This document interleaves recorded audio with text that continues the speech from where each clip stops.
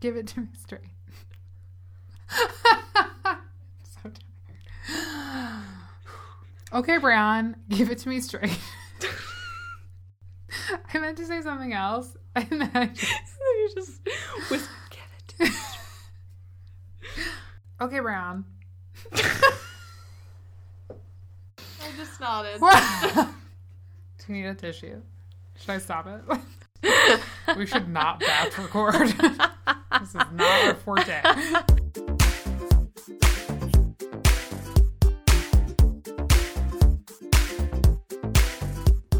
This is Queen speaking. What's the difference between a boss and a queen? When you're a queen, you're owning every aspect of your life. From work to money to relationships, there are no boundaries. You can't pause who you are. The challenge is how to own it. What makes you you? We're in this together. Let's break out of our comfort zone and learn the tools to rise to our own potential. Hit your goals, then set the bar higher. Ready to join us? Hey, Sid. Hey, Brian. How's it going? It's going really well. How are you? I'm great. What's your update this week? I feel like this is a lovely reminder to all of us that we need to hear something a few times before we truly understand or learn the lesson. Oh, yeah. Yeah. True. I mentioned in last week's update I got some nice reading done. Mm-hmm. And I feel like all the reading that I've been doing, the books at least, like the physical books that I'm reading, which were Radical Candor and Emotional Intelligence, have been like very timely and necessary for the scenarios that I've been placed in recently. Sure, yep. So I was in a situation recently where my emotions were running high. Mm-hmm. And I was reminded about how valuable it is to react calmly, listen carefully, and speak directly. Those are like should be written in lipstick on my mirror. Yeah, every day. Even though I don't wear lipstick, but maybe in like marker. Yeah. Permanent marker right on the wall. Because I need that reminder a lot. Just like rage writing. But after the situation, I was like, okay, I need to pick up this emotional intelligence book again and just like flip through some of this stuff, because it's just in general, I had to learn how to feel my feelings in recent years, because I used to push them down a lot. Oh my God, that's what I'm going over in therapy right now. Yeah, it's great. It's awesome. But the book is a very easy read, but it's chock full of great strategies. And so in this situation, when I get emotional, I get like all sorts of foggy, and I have no idea what I'm saying or what the person is saying to me. So when I get stressed, I'm like, oh, I'm fire red. I probably am getting hives, and I don't know how to handle the situation because I'm in full panic mode. Yeah. And so I think just in general, some of the tips that I took away from this situation was obviously to like calm down. Breathe. If you're freaking out and know that your emotions are taking the best of you, like slow down and count to 10. Mm-hmm. But it's also really important in these situations to practice active listening. For sure. Which we covered in episode 13. Feels if you like want forever to ago. give it a listen again.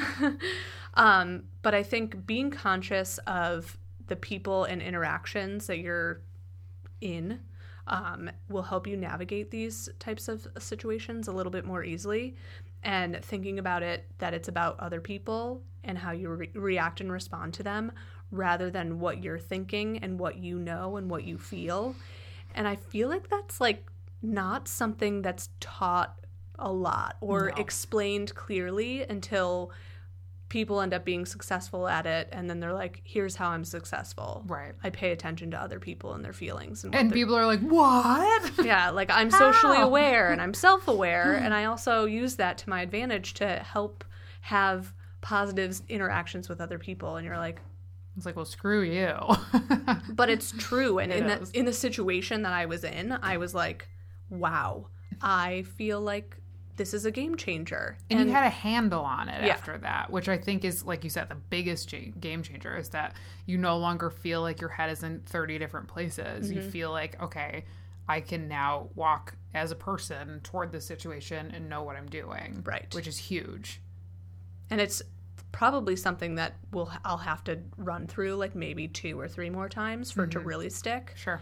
But in this situation, I was like calm and collected, and I think the biggest thing was direct.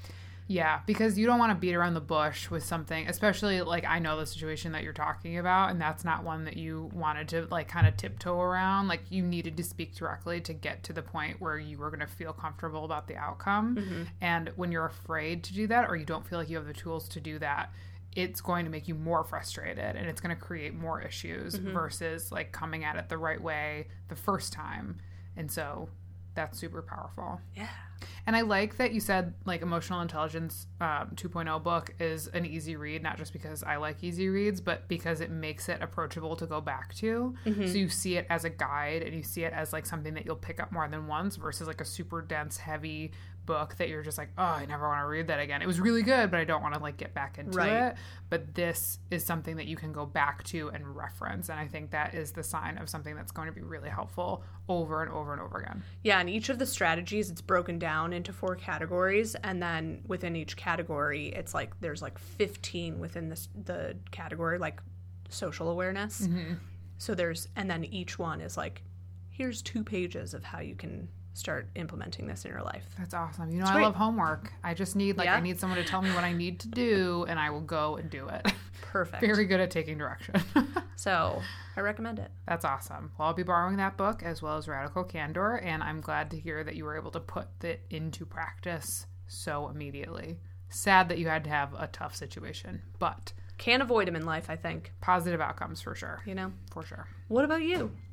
So I am super excited about a new ebook that I just bought from our friend Mackenzie from Mackenzie's Table. Woo-hoo. I was, like, again, I think since we started, I've been talking about my cooking struggle. And last week I talked about how I finally, like, felt joy while I cooked. And that was really exciting.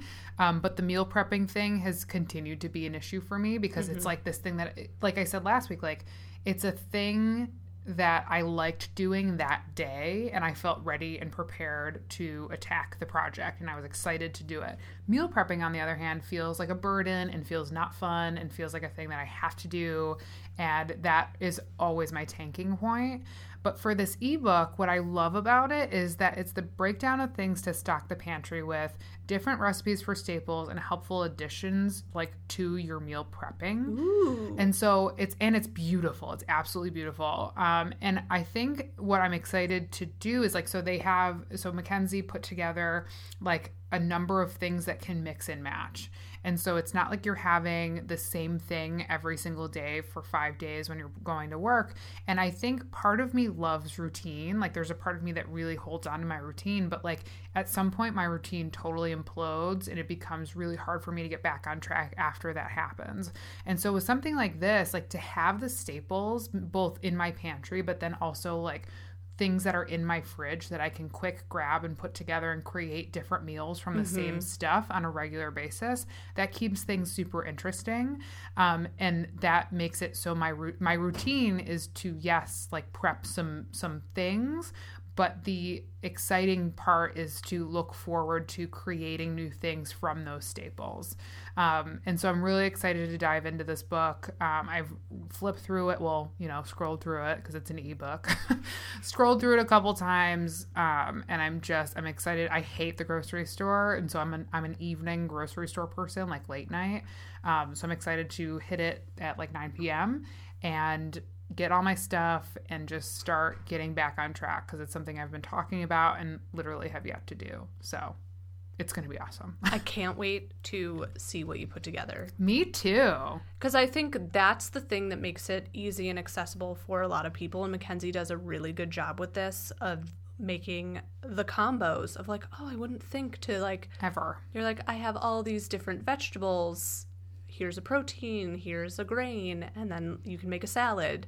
So you have... And it doesn't have to be boring or tasteless. Yeah. And I think what I've always enjoyed about her is that she has a really fresh perspective on healthy eating and doesn't make you like stuff kale in your mouth and call it a day and be like, look, you're healthy. But she's like, these are all things that pack nutrition that you could be having that are good for you, and they bring different things to the table, and they are flavorful and they're fun. And I think that's the other thing that I'm looking forward to, because, you know, I was like a salad staple, and then all of a sudden I couldn't even like chew my salad because I was so sick of it. And this hopefully won't happen with all of these fun things that Mackenzie has put together in Table for One. Can't wait to check it out. Soup's excited. So what's inspiring you this week, Braun?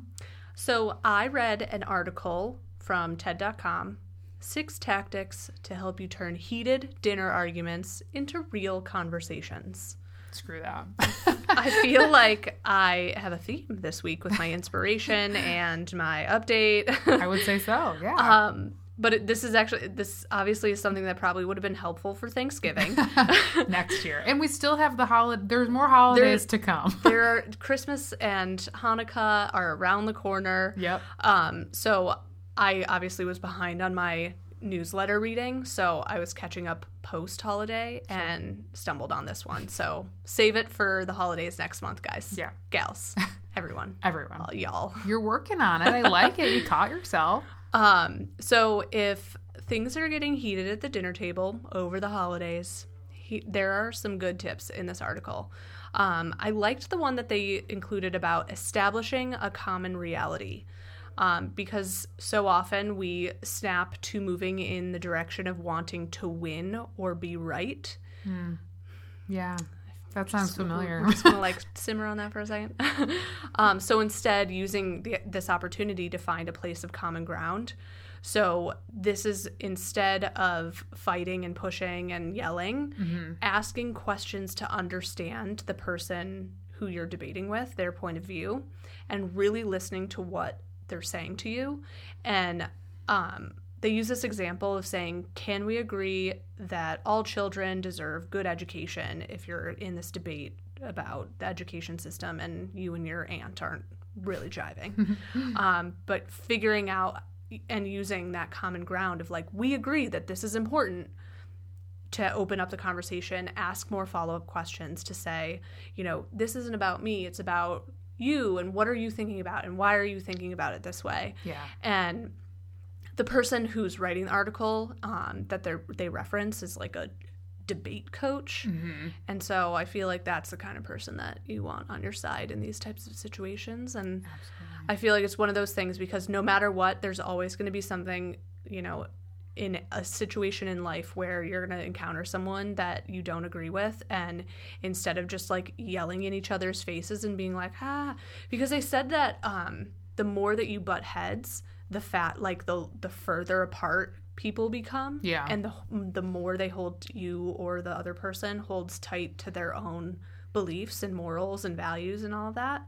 So if you're coming at it from like, let's figure out a common ground that we can work from, it's like a positive space for you to have a good conversation. Absolutely. I think that's awesome. And I like that it's not the like, hey, I'm just going to like back down on my views on this. Like, let's just all get along. It's not asking you to be like the bigger or better person. It's asking you to, like you said, find that common ground. And you can argue that means you're becoming like the bigger person in the situation. But I would argue like, why is that bad? And I think that especially when it's not like you can walk away. I mean, maybe you can, but like, I would think that when you're at the dinner table with either friends or family, there's not a whole lot of opportunity to be like flipping the table and walking away. So if you're forced to be there anyway, and you can't like, where you're going with it isn't going to produce like something positive at that moment, asking that kind of a question is a no-brainer. And if it's not for the other person, then I would argue then flip the table and walk away. But I like where you're starting from on that common reality, because like we talk about, like what is the truth, what is reality, like getting back to that grounding point and building up from there allows for so much more than just like the screaming match. And like you said, like when things start to get heated, you're like, no, I'm so right on this. And it gets even more heated, even more quickly. Yeah. So that's a great tactic. Opportunity for productive conversation. I think about a conversation that was had at my Thanksgiving that this would have come very much in handy. Well, now we all need a time machine. And I can see it happening again at the next holiday. So you're ready. So I'm ready.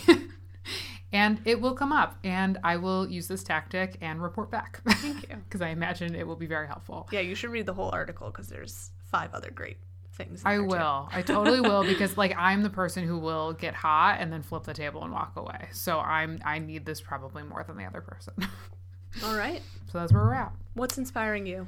This week, I was finally validated when I read a BuzzFeed news piece called Bon Appetit's Test Kitchen Chefs Are the Only YouTube Stars I Care About.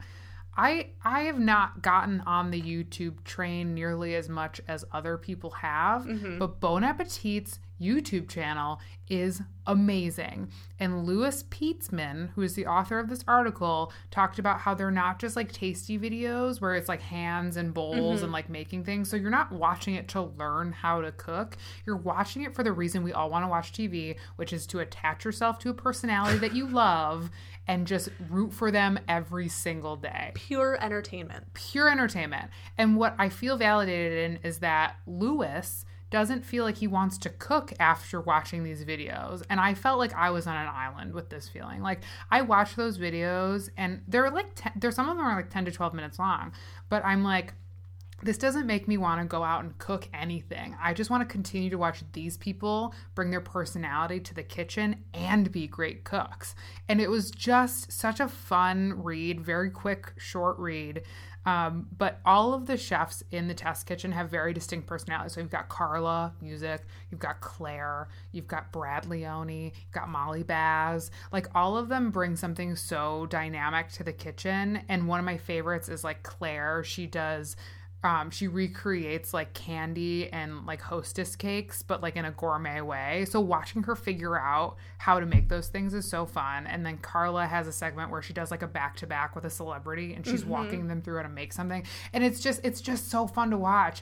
But I thought what was so awesome about this article was just that like we just watched for entertainment's sake. And he loved like Food Network and I think that's why I watch certain baking shows, certain cooking shows. It's because I don't feel the need to be a better cook. I know where I live in the cooking world. I love watching other people be great at what they do, and that's what this does for me. So this article just validates that feeling. Served it right up for you. Just so awesome. I was just so excited about it. What I think is really cool about this, too, is that Bon Appetit is clearly doing new media right. Oh my God, 1,000%. Because probably as a result of that, you're like, maybe I'll subscribe to Bon Appetit magazine. Right. Because now I can read stuff that they write. Because they're all editors or writers as well as chefs. Right. And so I feel like to have that awareness of like the way that we're going to be successful as a media company now is that it's not just, hey, let's write these articles or write these recipes and, you know, hope for the best. Mm-hmm. It's like, how do we bring the magazine experience to the behind the scenes or, you know, showcasing the people that are such an influential part of why the magazine is successful too. Absolutely. Out into the public viewing aspect. I love it so much. It's so, and you're right. It's like, that's like the marketing, because you're a marketing person. That is like the very marketing way to think about what they're doing. And I appreciate that because you are so right. And I just think it's genius what they've done, because now when I'm reading what they write, I'm like, oh my gosh, Carla, you're so funny. And like, I know she's funny because I've seen her. You see her like funny. Writing it or like doing the thing that she's talking about. Exactly. And like, there are some things that I'm like, maybe I'll cook that in like 20 years. But for the most part, this is fully entertainment. And I always just thought like, maybe this isn't for me because I don't want to be the cook, but that's the same thing with Food Network. Like the guy said in the article, like you don't watch Food Network all the time to be a better cook. Like you watch for the personalities that they bring you. And or just to be like, that looks so good.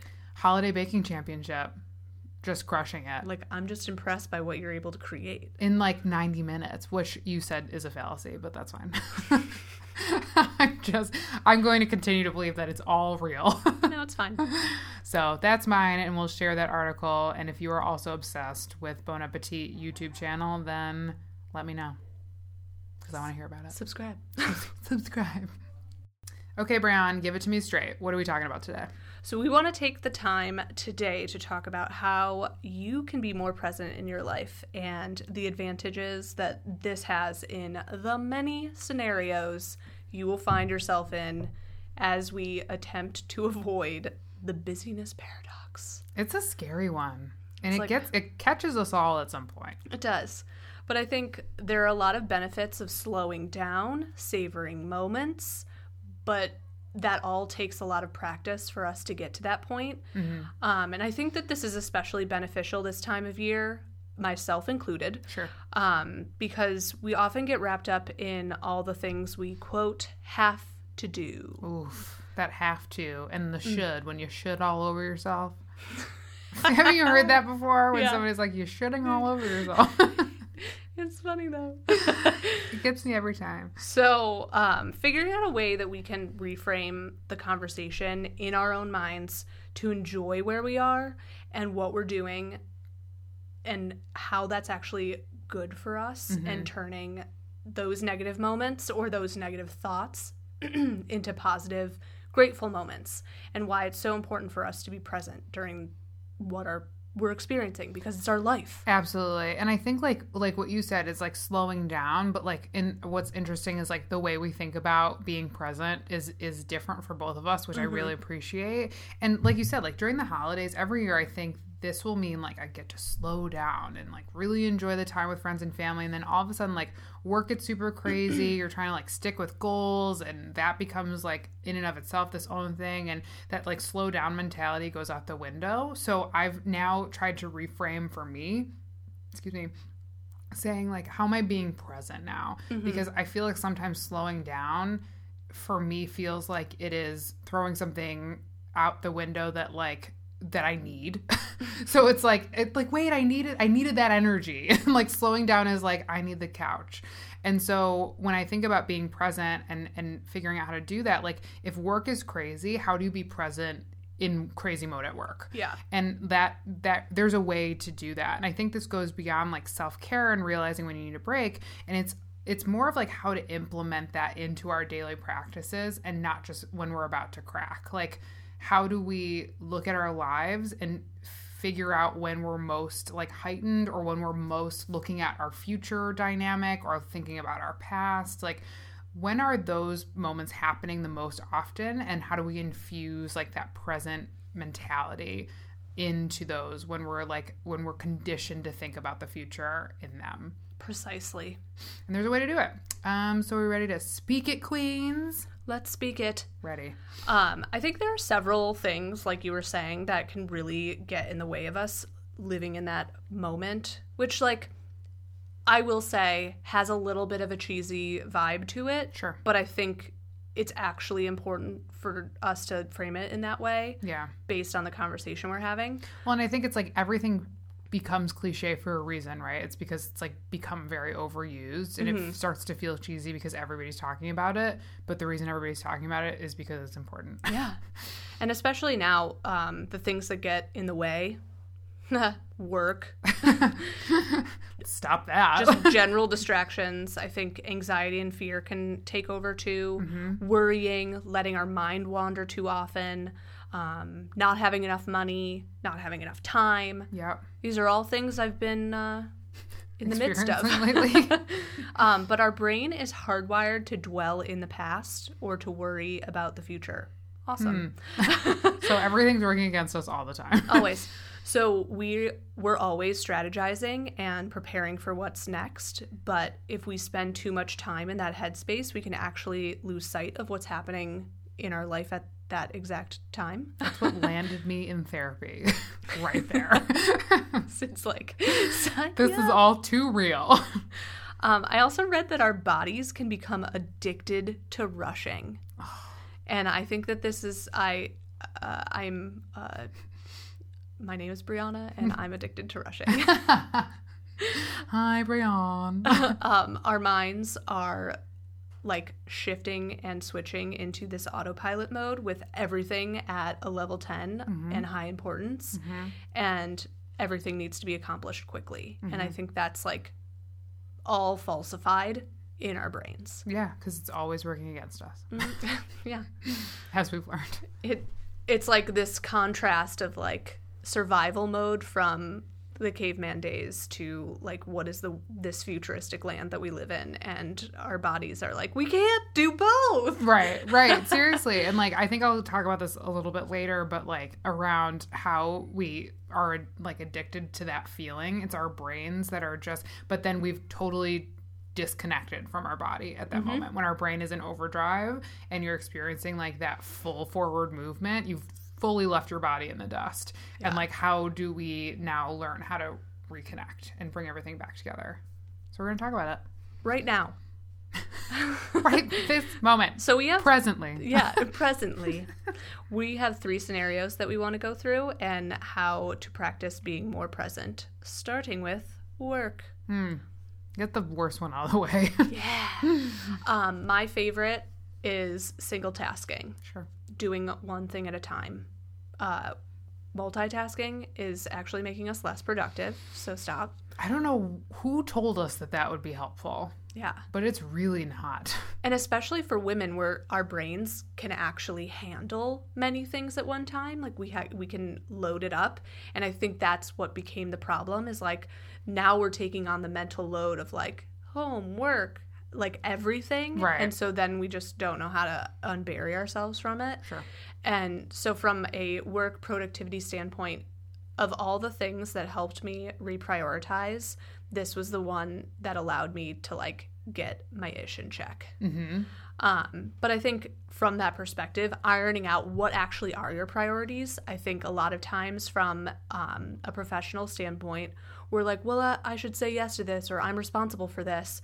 But it's like, let's go back, like have a conversation with your manager and detail the things that actually are necessary for you to get your job done. Yeah. And sometimes it is just, and we've talked about this in past episodes, of like clearing your calendar for a day and just looking at everything that you need to get done and bucketing it into, you know, your roles and responsibilities and what's actually necessary, or like what are the 3 things you can get done every day. Right.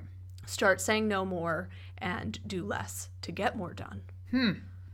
It makes so much sense. I mean, it really does. It actually works too. Like it's hard, and I think that's what's challenging, is that you have to stop. Right. In order to like shift in the right direction. And I think that's the hardest part about this moment of like, how do I regain consciousness in what I need to be experiencing? Because when you have an endless to-do list, you're just like, well, this has to get done, so I have to do it. And it's like, is it actually important? Well, and that's the thing that I was going to say, is that sometimes we put like BS stuff on our to-do list because we don't want to do the priority stuff. Like we're like, that's going to be hard and it's going to take time and it's going to be uncomfortable. So like, let me load up the other stuff to get done first. And then you've kind of done yourself a disservice, because instead of spending time on the priority and learning how to get uncomfortable and work through that discomfort, you have just said like, ooh, look at me checking things off my list, but I'm so busy, so I have no time to do the thing that's actually my job. Like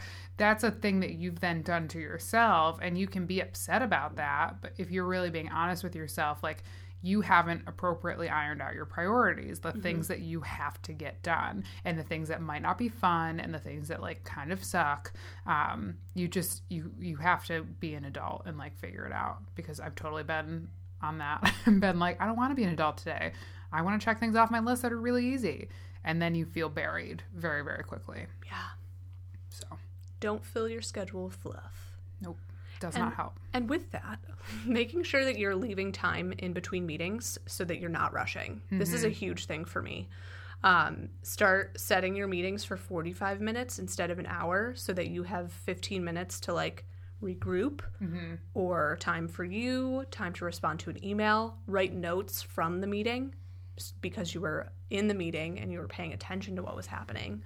But I also think it's important for you to give that time too, to like do a little walk around the office if you work in an office environment, to like connect with your coworkers as you're making your way back to you're not like running to the next meeting or running to the next conference call. You're able to like, you know, the meeting ends and you're like, thanks, Susan, see you later. And then you start walking and you can interact with the people on your way and like get a little personal time in, which after reading Radical Candor is important. You got to care personally to build that team up. Absolutely. And you're also not that a-hole that's like, oh, meetings all day. Like, look at me being late to another meeting. I'm like, I really don't appreciate that. Because firstly, if you're late to my meeting, it really upsets me. Mm-hmm. And secondly, like, you should have managed your calendar better, because like that is upsetting and frustrating. And for anybody that you're meeting with, they don't want you to be 10 minutes late. So when you schedule a 45-minute meeting, you're also allowing for like a run over time, mm-hmm. and you're not like sprinting to the next thing. And I get it. People that are in different positions have tons of meetings. And I'm not saying that you shouldn't have those meetings, except sometimes I am. But if you are that person that's like sprinting from meeting to meeting because you haven't allowed yourself the respect or time to iron things out appropriately, then you are then always behind. Mm-hmm. So not only are you not present, but you're like, did I get everything from that last meeting? Like, are you even present going into your next meeting, because you're still like hot on the last meeting? Yeah. And so having that 45-minute window versus the full hour allows not just time for you, but allows time for other people that you probably deserve that respect and time as well. So that's how I feel. But I also think, like, thinking about if the meeting actually needs to be a meeting. This is like a Seth Godin, like, star power moment where, like, I think slowing down and being present also means capitalizing on your time and how you spend it. Because if you're spending it recklessly and you don't have to, then again, like, you're not doing yourself or anyone else any service toward the project that you're working on, the conversation that you need to have. Like, if you've just convened everybody for a meeting for you to look at each other and be like, so we're all on the same page? That could have been an email. And I'm all for in-person conversations, but I also think part of being present means like really recognizing what you have space and capacity for. And sometimes it doesn't need to pull everybody together and take 45 minutes for a thing that could have been a quick chain email or a Slack channel, if you're into the Slack channels. It's fair point there, Sid. A lot can happen in those Slack channels. Mm-hmm. I'm just saying. I think additionally, using the conversations that you're having with coworkers as an opportunity to learn. I think to be present in your workspace is to be connecting. Mm-hmm. And so this mindset of curiosity keeps you from feeling like you need to be in exit mode. Yeah. And I think this is a huge thing for me too. I was going to say, we've talked about exit mode before. Yeah. So come at each conversation with curiosity and actually listen to the things that people are saying. I think, again, if you're giving yourself time, you have the time mm-hmm. to make these conversations meaningful. And so it's not just like you're both running into each other on your way to your next meetings. Right. And, having a quick meaningless high five. When you're sitting down, whether it's with your teammates or your manager or, the people that you manage, making sure that you're like fully in it and not with like laptops open or pen out. Like, let's close all the things down and mm-hmm. just have a real conversation. Absolutely. And that was something I was going to say, is like taking that time to learn about your team as well as learn with your team really allows for you to be in that moment with them and take things that they're talking to you about and internalize them and show that you're not just like a number on a floor, but you are a person on their team. And how you operate together, even if you don't work in an office, or even if you don't work even like with an organization, like thinking about what that means for you and how you stay present in something like that is super important. I think another thing that comes into play with work stuff that can be challenging is when you have to do something you've never done before. Mm-hmm. And again, if you're in rush mode, you're like, I don't know, you just let me figure this out. Mm-hmm. I feel like when I'm rushing, I'm just always screaming. I'm not going to disagree with that. But taking the time to learn something new and kind of embrace that childlike mentality again, accepting that you won't be good at it right away. Mm-hmm. Like, you didn't, as a child, get up and walk for the first time like a boss. I sure did. Or run, like get up and just run. You had to practice. Mm-hmm. And because you're doing something for the first time, it's a new way for you to like slow down and accept the fact that you're not actually good at something. And I think that's really hard for adults. Super hard. Because we feel like the learning process is lagging or we're behind if we don't know how to do something. But if you reframe it and put your attention into something that you've never done before, you'll be immersed in this experience and actually enjoying it and feeling fulfilled by it and realizing like, oh, I'm stretching myself outside, my comfort zone, or, I don't dread this because I'm enjoying this process of figuring this out and kind of thinking about it with like a little bit of a tinker versus a let's go full bore, right? Yeah. And I think again, like talking about the team mentality, if you like have the ability or you get to work in an office with a team, I think when the person who runs that office or that team or your boss or whoever it is, when they set the precedent that we are a team that learns new things and we either do it together or we do it on our own, that allows you to really understand that is a priority for your organization, for you to constantly be learning something new, or at least every so often be learning something new that allows you to slow down and allows you to be brand new at something. And if someone is setting that precedent for you, it takes the weight off of your plate of saying like, well, this is a thing I want to do, but I don't know if it's really a thing that they want me to do. Mm-hmm. So if you're in the position where you get to make that call, like make that call, because like you said, that's a really exciting thing to have to go through the learning process again.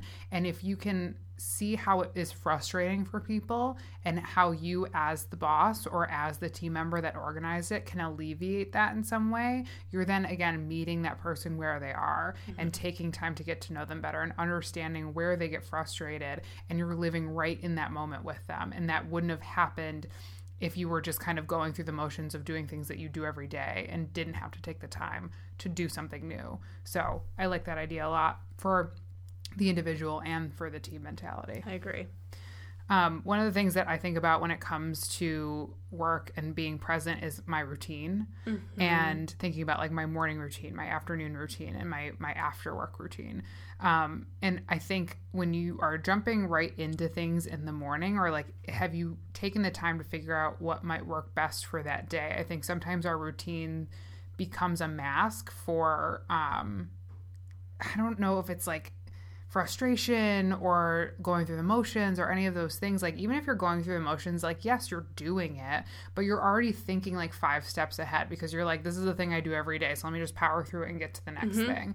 And I'm not saying like switch it all up every single day, but really like, if there's something that brings you joy in the morning when you get to your office or sit at your desk or stand at your desk, whoever you are, like, are you really in that moment? Like, are you, I know that like for me, I read my newsletters every morning as I drink my coffee, and that brings me so much joy. And that's a thing that I generally don't compromise on, because firstly, I hate a super early morning meeting, but secondly, like, that allows me to start my day in the right mental place where I know like I'm at work now and I'm starting my day now. And inadvertently, that does slow you down, but it also keeps you very present. So you've done the thing that gets you in the right headspace, and then you continue to take a next step.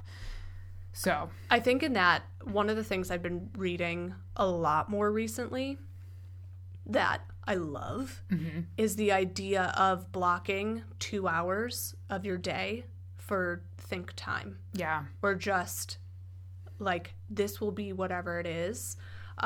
Because I think so much of what we do is, let's check this off the list. Let's go. Let's do the next thing. Let's work. Like, I think about my day today, and I worked every single minute of the 8 hours that I worked today. Not good, bro. Not good. And while I was productive, part of that is like, I didn't really give myself a chance to breathe. And I think including moments of that, like, this is blocked time, and treating it like you do with other meetings, like, this is a meeting for you, and that's just as important as meetings with other people, because especially as we kind of advance in our careers, this may not necessarily be something that's, timely as an entry-level person, but then again, I remember when I was entry-level and I had all this free time. Now I'm like, what is free time? What do I do? So I think making it a point to yourself to block an hour, 2 hours, even if it's just maybe twice a week, starting with once a week, just to see how it feels, because I think the opportunity that you take for yourself to say, this is my time to read my newsletters, that's also creatively inspiring you and helping you do your work better. Mm-hmm. So it does still count as productive work time, even though it's not like, I sold blah, blah, blah, and like checked that off, like, let's hit the gong. Yeah. Not that that's what you actually do, but I think about... Some people do. Yeah, I think about how in the work that we do, and especially if you need to have mental capacity to be creative, that's something that's vital. Absolutely. And again, if you're in a position to say that out loud to the people that you work with and have it be an effective tool for them and give permission where they may feel like there isn't any, then that's, no one's going to just assume that's a thing that they can do if they're like a competent worker. Yeah, I feel like I needed someone to give me the thumbs up on stuff like that. Yeah. Before I was like, oh, what? Absolutely. Absolutely. and I think that's the responsibility of that person in charge, or of like who's in charge of that team.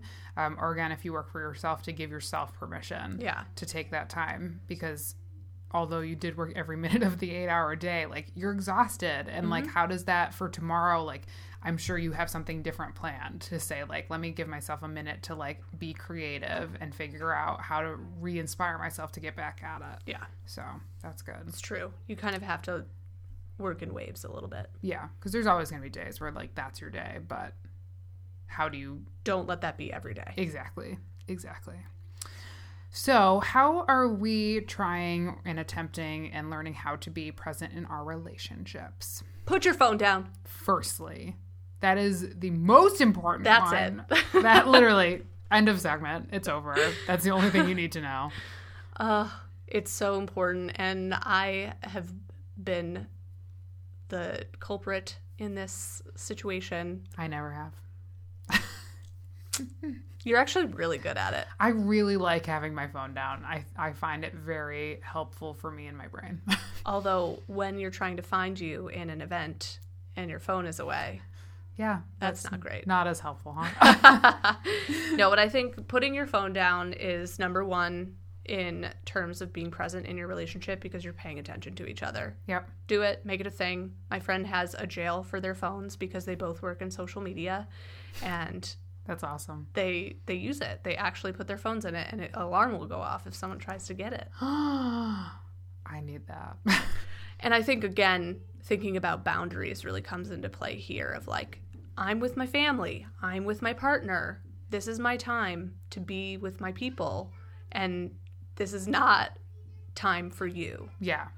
Yeah. Meaning work. Yes. Or social distractions. Media. Yeah. Or social media. Or mindless scrolls. Or something that's distracting. Yes. Totally agree. Put it away. Just put it in the jail. And then after you've put your phone away, listen more and ask questions. Mm-hmm. I think this will help you be a better partner, a better sister, mother, friend, what have you. Totally agree. I think even with the people that you're closest with and know and love the most, there's still so much to learn. And by asking, like, not just like, you know, I got this page of 50 questions off the internet, I'm just going to rattle them off at you. Like, no, like think about why you love them so much, or what is interesting about them that you could learn more about. And I don't think that's weird. I think that's really special, and it gives you a chance to get even closer to that person and show them that you don't just care and love for them like face value, but also like have a real desire to learn more about them. Even like I think about my parents and how much I still want to ask them about their own lives, and how that isn't just going to come up at any point. Like the questions need to be asked. And I'm sure there's a lot of people like that in your life that you might not consider it. Like they're not going to just share stuff. You have to be the person that is the catalyst for that conversation. Yeah, and I think if we are distracted by things, it's hard for us to know what questions to ask in those types of situations. Yeah. So thinking about, leaving that space open for you to be like, oh, I didn't realize I didn't know this about mom. Yeah. And being able to ask those questions. Schedule a little coffee date. Learn. I think also you need to remove the sense of urgency for non-urgent things. I thought this was awesome. I really liked this tip from Forbes about considering and verbalizing what you're saying no to.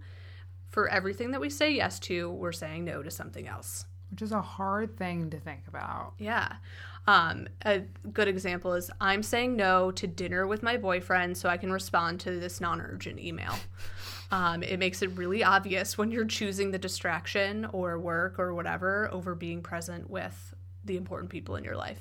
Calling it out is like the big thing. Bottom line, it can wait. And when you hear it out loud, you're like, wow, this is stupid. Such a jerk. But like, I wish more people would do that because it is so much more powerful when it's verbalized. Mm-hmm. And when you're in the moment and you're just doing it, it doesn't feel that aggressive or that serious. But when you say it out loud, that's exactly what you're doing. Yeah. And so hopefully like verbalizing it does kind of hit a little harder than just saying like, hey, can you get off your phone, please? Like, having them say what they're saying no to at that moment is like internalizing all of it too. Yeah. And I think this is kind of like we're going to hop back into work for a second because mm-hmm. work will often take relationship time away. Right. But thinking about not apologizing when there's any type of delay to a response that you're sending. Right. So in that situation where you're like, it's time for me to go to dinner with my boyfriend, I'm shutting my email down. I'm shutting my computer down. It's the laptop is closed. We're done here. Right. And then the next morning, like that person probably emailed you at 3 p.m. and you were like, let me get this out before 5 p.m. Mm-hmm. And then the next morning being like, I'm so sorry for the delay. Like they're going to assume that you wanted to get to them earlier. Stop apologizing. And like setting that precedent for being the person that responds instantly. Firstly, we don't like those people because it's annoying. And I agree that like that over apologizing is the thing that we have an issue with that we need to work on. And there's a ton of other things that you could respond with that don't begin with I'm sorry. Yeah. Again, if it's non-urgent, 3 days, people. I'm just saying, and I'm the first person to be like, well, it's been a whole day, so now I'm worried. If it's been an hour, I'm like, I'm not worried, but it's been a whole day. And that's like a mentality that I've internalized for myself. Yeah. And that I think is false. And it's because we continue to rush and rush and rush and rush. But if you're being present, and again, like flipping back to work for a second, if you're being present in that moment and you're recognizing like, is the email the thing that's on my present list right now? Mm-hmm. Or no, am I using this time for creative energy? Or am I using this time to meet with someone who's important to me? You don't have to respond to that email because it's not the thing that's right in front of you at that moment. Yeah, I think setting boundaries when it comes to your relationships is really important. I had a friend who was like, I don't take phone calls after 4:30 because after 4:30, this is my time to be with my husband. Yeah. And that's a boundary that she had to place. And once you verbalize these things, if you say this is like, this happened because of this, and are honest about what's going on in your life, people are very understanding of that. Absolutely. And I think they're willing to, be flexible with you. And I think when you create those boundaries with your relationships first and yourself first, then you're always going to win. Mm-hmm. Absolutely. Absolutely. So I think trying something new together is really a fun way to be present together. Yes. I think thinking about it from like, if it's a new restaurant in your neighborhood or doing a new activity together, you in that moment are creating memories together. Mm-hmm. And that's an important distraction-free time for you to build and grow your relationship. Right. And think about like what you can ask them in that time period of learning something new together that gets you a little bit closer to them. And speaking of like time that you're spending together, and I think I may have talked about this in a different episode, but like when you segment time to talk about tough things, like when you're thinking about conversations that you need to have, thinking about them so much that like I'm trying to think of the best way to say this. When you're thinking about them like in the future tense, like mm-hmm. you're like, I really need to have this conversation with this person. Like I'm just going to bring it up right now. Like instead of planning when to have that conversation, I think that still like lives in that present mode, is because you're like acknowledging that it shouldn't happen right this minute, and you're saying like there's an appropriate time to have this and it's just not right now. And maybe saying, hey, like, maybe tomorrow or this weekend, I'd really like to talk to you about this thing. And I'd like us both to take some time to figure out what we'd like to talk about around it. Mm-hmm. And I think like in that moment, you are slowing down and you're not getting so ahead of yourself and just blurting it out without firstly giving the other person a chance to like prepare themselves for it, but also preparing for it yourself. Yeah, I think it's an opportunity for you to also think through your emotions, which both of us said earlier that we get a little overwhelmed by them sometimes. So understanding why you're feeling a certain way and if it is worth saying the thing that you want to say, because sometimes it's like, oops, I'm overreacting and that was unnecessary. Exactly. And think about like how much that throws off like the place that you're in. And like and on the flip side of it, if you are having like if you're out trying something new together and doing something great, but then you're like, ooh, I just thought of this thing that I want to talk about right this minute. Like you've kind of just taken yourself right out of the present moment of enjoying the space together. Like I can't tell you how many times I've done that where I'm like, ooh, we're together and this is a great time to talk about this thing. Instead of being like, we were just playing catch for an hour and it was really awesome.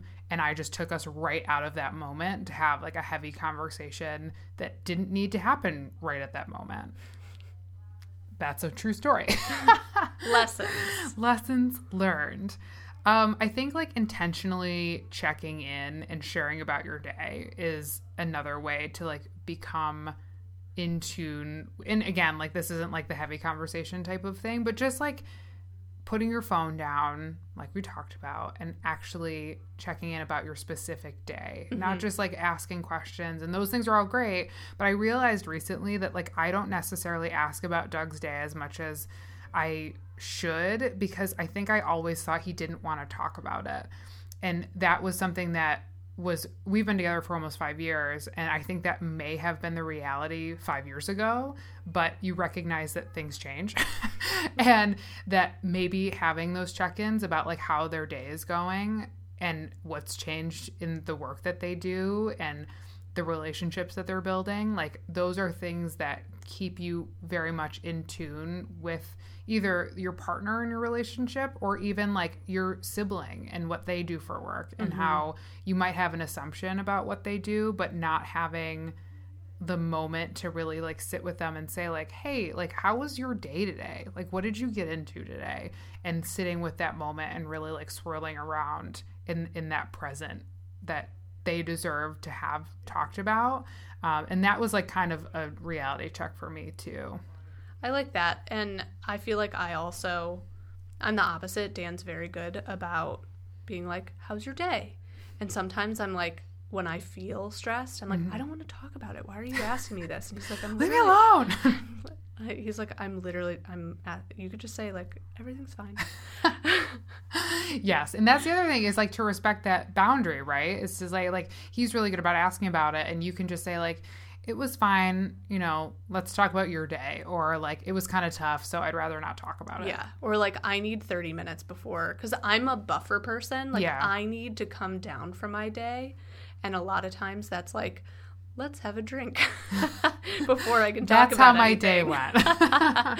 Like, let's start here and just talk about fun things before we get into it. Absolutely. Yeah. Relationships, I think, are that thing where it can become, it seems very easy to be present in your relationship, but as you get much more comfortable with someone, it's almost like you're always thinking about the next thing that needs to get done versus having that intentional check-in, getting off your phone. You're so comfortable with each other. They're not going to care if I'm on my phone for a little while. Like that comfort is awesome and amazing, and I would not trade it for the world. But that comfort also can breed like, we're just so comfortable, we don't need to check in. Or we're so comfortable, like, I'm just going to hang out for a while and not ask them how they're doing. And that that perpetuates very quickly, I think. And so we need to remember that being present in our relationships just as much as in other areas of our lives is so important, and it keeps us in tune with each other. Yeah, and that's where the quote word comes in. Yes. But it's not actually hard. It's just being conscientious. See, I would argue that it is hard, but it's not hard in the way that you avoid it. It's hard in the way that you're like, I want to do this work with you because I love you. Right. And I want to be here with you. And so it's like, some days it is hard, but it's like the good work that you want to be doing. So what about during a stressful time? Well, let's end it on a high note. Yeah, I think it's really common for people to be like, being in the present, being in the moment. This means that I have to be a meditation expert in order to recenter myself, or like figure out a breathing exercise to do. But that's not actually true. True. One thing that you can do is to bring your mind back to something simple, like a glass of water on your desk, when you can feel your mind wandering or feeling stressed, of like, okay, I'm definitely in this mode of like my brain is 10 steps ahead of where it needs to be. And I think that that's an important thing too, of just like, where am I and what's actually happening? Like, I'm in my office. I am feeling this way. Right. Like, calling it out and being like, here's what's happening. I think for me, this comes into play a little bit more when I'm feeling stressed or overwhelmed. It actually happened last night, where you're like, there's so many things in my head and there's no timestamp on it. Right. And so everything feels overwhelming. Like a 10. And so when my brain gets into that mode, it often happens at bedtime, which will lead to insomnia, so don't do that, peeps, is to switch my phone on, because I'm more of like a phone note-taking person versus a notebook person by the bed. So I'll just open up the calendar for the next day, and for 9 a.m. I put in to do, and then just all the things that I have running in my head. And then that next morning, it's gone, and then I don't feel stressed anymore. Exactly. Because it's removed from my brain. And so I think in that space, too, of thinking about what is an action that you can take to make yourself calm and be back to like, here's right now and not here's where my brain is. Yes, absolutely. It's a game changer when you're able to do that, too. It's a good thing to be able to get back to. Yeah. I think another thing that comes up is being able to ask yourself questions to find the root of the worrying. Am I unhappy? Am I frustrated? Then dig into why you're feeling that way and figure out a solution. Yeah. Or just feel the feelings that you're feeling. I love that, because I think sometimes we don't want to admit when we're feeling those ways, and by like verbalizing them, you are coming to terms with them, and again, like being present with that feeling and either feeling it or finding a solution to it. Like, it's not fun to say, am I unhappy, and have the answer be yes, but at least it's then there and it's in front of you. Am I happy? And then if the answer is no, right, what are we dealing with here? That's a big one. The am I frustrated feels a little bit better. Yeah. But like, still, to be able to say it and then feel it in that moment and then answer the question is very helpful, I would imagine. Yeah, and I think it helps with your self-awareness in that sense too. Absolutely. One of the other things, this is like more of a big picture, but being sure that you're aligned with what you actually want out of your life. Because again, if you're rushing and you're just doing things because you need to do them, or have to, like we were saying before, taking a minute to pause and ask yourself another question of, what does my ideal life look like? What does it feel like? Am I acting in alignment with that? That is huge, but so important, because until you take a moment to stop a speeding train, you'll continue to speed until you burn the F out. And that won't produce anything good either. Like, you think the answers to those questions might be scary. Think about what would happen if you never answered them. And that right there is the reason to remain present and check in with yourself. Yeah.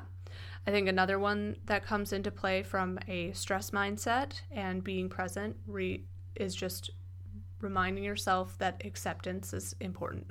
Yes. Focusing on the facts and understanding that you can't change what's already happened. You also can't predict the future. So accept things as they are and know, here's what I'm dealing with right now in this moment. And here's, like, I think a lot of times people, if something bad happens, they're like, how do I fix this situation? Or how do I defend it? Or I'm in denial of this. Sure. And flipping the switch to, this happened. There's nothing we can do about it. Or like, there was a mistake that was made. I can apologize and move forward and figure out a solution. With that clear mindset, you'll feel obviously less overwhelmed. Yeah. And, like, living in the space of, I can handle what's in front of me. Absolutely. And I think that goes back to what we've both experienced between anxiety and panic, is that like you're either trying to compartmentalize and figure out how to never make that, either if you've made a mistake or you've done something that you think is not right, you're always going to be trying to correct that. And by doing that, you've taken away the option to feel anything else going forward. All you're thinking about is how to avoid. And that's anxiety. That is where it comes from, is not being able to fully feel in the moment that you're feeling. And so I think one of the things in times of stress that helps you remain present is to reconnect to your body. And this is something that I've been learning a lot about, where like your brain has totally disassociated from your body at this point. Like you are either 1,000 steps ahead or 1,000 steps behind, or you're so in the moment that you can't pull yourself out of it in a scary way. And by doing things that help you reconnect with your body, it slows your heart rate back down. It brings you back to feeling like, okay, I have control again, because my mind and my body are working together again. So if you go outside, like feel wind on your face or splash some water on your face, or do something that's going to help you get out of your head, like something that feels opposite for what you feel like you should do. So like if you're like, let me push through this, like don't push through it. Find a way to reconnect to your body in that way. And that will, at least in those times of stress, help you pull out of it to see what you need in that moment. But first, the first thing you need to do is remember that your body exists. And I like the hand on your heart or chest and the other hand on your stomach and deep breathing, because then you can actually feel yourself breathing. Exactly. You're like, oh, I'm a human. Yes, exactly. When you're so in it, and this is again, like when you're thinking about those times of stress, like you're so in it, in either again the future, past, or like intense present, then you're like, I'm not anything but my brain right now. And that's terrifying.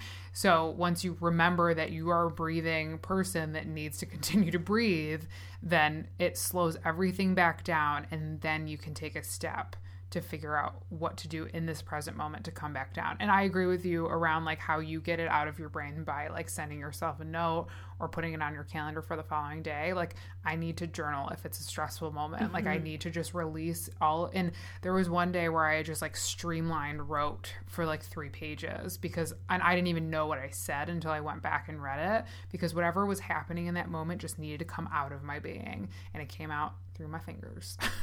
It's kind of surprising how well that works. It really is. It's almost scary. Yeah, especially considering it just, because like there have been times where we talk about stuff like this and it's like, oh, that was nice that one time. But it's like, for me, that stressful moment happened literally last night. And I was like, there's so many things in my head and I can't sleep. And the second that I wrote it down and made it a thing to deal with tomorrow, and not while I was trying to go to bed. Yeah, that sounds good. It's like, it literally is really, because I think your brain just keeps ruminating because it doesn't want to forget it. Because it's like, oh, I know that this is important.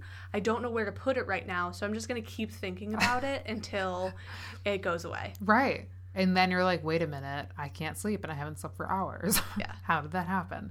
Yeah, that's always, like you, that's one of my go-tos every single time. And it has worked every single time. At least to like begin to move forward. Yeah. At least to like take a step in a direction instead of being like frozen to the thoughts that are happening. And I think it used to feel like it was a disruption. Yes. Like, oh, I'm going to turn my light on and write something down, or I'm going to open my phone and it's going to be bright, and then I'm not going to be able to sleep because I opened my phone. Anxiety at work. And when you just accept the fact, like, I need to get this out of my head right now, or else I will never sleep again. It's all better. It is. Just know that to be the truth of, get it out of your head and be present in your body, and then do a nice little deep breathing exercise and you'll fall right to sleep like a little baby. It's true, though, because then you've released all of it, and you've remembered that you're human, and then you can go to sleep soundly. Yeah. Hopefully. And so now that we've all calmed down. Yes, I feel very calm. And really, like, talking about these three major components of our lives between, like, our relationships, our work environment, and the people that we work with, as well as times of stressful situations, when we can remember how to be present, that being present does benefit us, and always thinking ahead doesn't always benefit us, I think we can begin to work on how to pare down and remember that those things are important, and how we use all of these different tools to work on them on a continuous basis. Yes. It's awesome. Shall we break? Let's break.